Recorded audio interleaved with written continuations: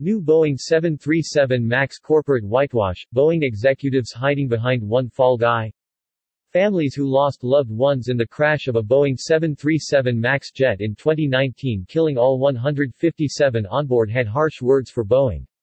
The corporate giant, saying the U.S. government didn't go far enough in the indictment of Mark Fortner Thursday, October 14, 2021. The former chief pilot of the new aircraft was indicted yesterday by the U.S. Department of Justice on 6 counts for his actions, including lying during the certification process of the new aircraft. E-Turbo News invited Kevin P. Durkin of Clifford Law Firm in Chicago, Illinois, USA. He is representing more than 70 victims that died on Ethiopian Airlines in the Boeing 737 MAX crash. Fortner is just a fall guy. He and Boeing are responsible for the deaths of everyone who died in the MAX crashes, said Nadia Milleron, mother of Samia Rose Stumo, who was killed in the second fatal crash in March of 2019. The system within Boeing rewarded short-term financial gain over safety, and Mark Fortner was operating within that system. Prosecutors can and should find quite a few other people who were also responsible for causing the crashes. Every single family who lost someone in the MAX crash feels the same way. The executives and board of directors of Boeing need to go to jail. U2.B. The crash of Ethiopian Flight 302 occurred after takeoff in March 2019, killing all 157 onboard. 5 months earlier, in October 2018, the first Boeing 727 MAX jet crashed in the Java Sea after takeoff from Indonesia, killing all 189 aboard. The Deferred Prosecution Agreement was really a DOJ-Boeing Don't Prosecute agreement. Nobody really believes that Fortner was the only bad actor in this complex pressure for profits, and the scheme to defraud the FAA, said Michael Stumo, father of Samia Rose Stumo. It shows that Boeing CEO David Calhoun and the former board members will throw anyone under the bus to protect the C-suite. The DOJ brought a criminal case against Boeing for killing 346 people in the 2 crashes but settled the matter earlier this year in what is referred to as a deferred prosecution agreement. Columbia law professor John Coffey at the time called one of the worst deferred prosecution agreements I have seen. Boeing did not have to plead guilty to any of the allegations and no Boeing executive was charged.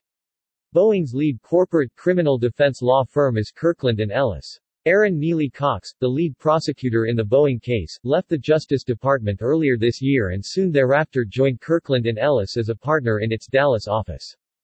Paul Njoroge of Toronto, Canada, who lost his entire family in the ET-302 crash, said, "The actions of Mark Fortner and Boeing with respect to the 737 MAX certification, production and release to the market, resulted in the death of 346 people, among them my wife, her mom and our 3 children. By corporate's customs and practices, Mark Fortner did not act alone. Boeing principals must have been behind the rush to produce the 737 MAX, push it into the market, project higher revenues and earnings, excite Wall Street and in so doing, pump up the Boeing NYSE, BA stock." When Lion Air Flight JT-610 crashed on October 29, 2018, Mark Fortner and Boeing's principals committed 189 murders in the third degree.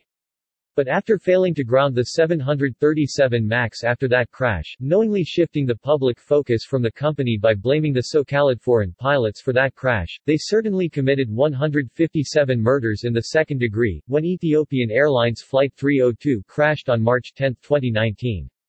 The federal grand jury should follow a thorough fact-finding process, indict others, especially the top-level management at Boeing, and then find them criminally liable over the death of my wife, our 3 children, my mom-in-law and 341 others. We have had congressional and senatorial hearings, where Boeing's ex-CEO, Dennis Muilenburg and the chief engineer John Hamilton refused to answer basic questions. I hope that the indictment of Mark Fortner will bring to light the extent of negligence, concealment of information, and hubris within Boeing that led to the 2 crashes. The public deserves to know. There will never be justice for me for the death of my family, but there will be justice for the public if Mark Fortner and others at Boeing faced maximum prison terms, Njoroge said. The indictment yesterday of Boeing's former chief pilot for deceiving federal authorities about the 737 MAX is a corporate whitewash, said Robert A. Clifford, founder and senior partner of Clifford Law Offices in Chicago and lead counsel in the consolidated litigation against Boeing in the crash of a 737 MAX in Ethiopia in 2019. The tragic loss of 157 lives could have been prevented had Mark Fortner spoken up, but he certainly didn't act alone.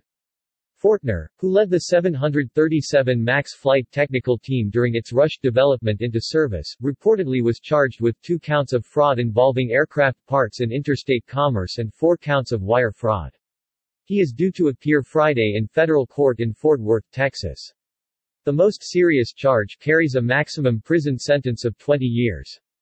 This inexcusable type of corporate greed goes far beyond the chief pilot at the company that haphazardly made these aircraft in an effort to increase profits, Clifford said, as lead counsel in the litigation against Boeing and speaking on behalf of so many families who will never be the same. I implore the DOJ to go further in its criminal investigation and indictments to determine just how far the deception went and who was at the bottom of it all.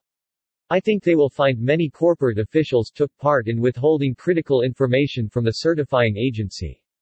A deep-dive criminal investigation is owed to these families who gave the ultimate sacrifice and to the flying public that continues to buy tickets on the MAX aircraft. Even if given the maximum prison sentence, that is nothing compared to those families who will never see their loved ones again.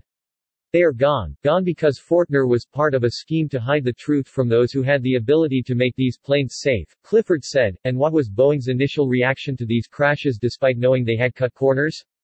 Boeing executives chose to blame the innocent pilots who were told nothing about the new software system that completely changed the way the aircraft behaved, nor did the pilot training manuals even mention the new software system. Clifford refers to the Maneuvering Characteristics Augmentation System (MCAS) that Fortner allegedly did not share with FAA officials before they approved the aircraft as safe to fly.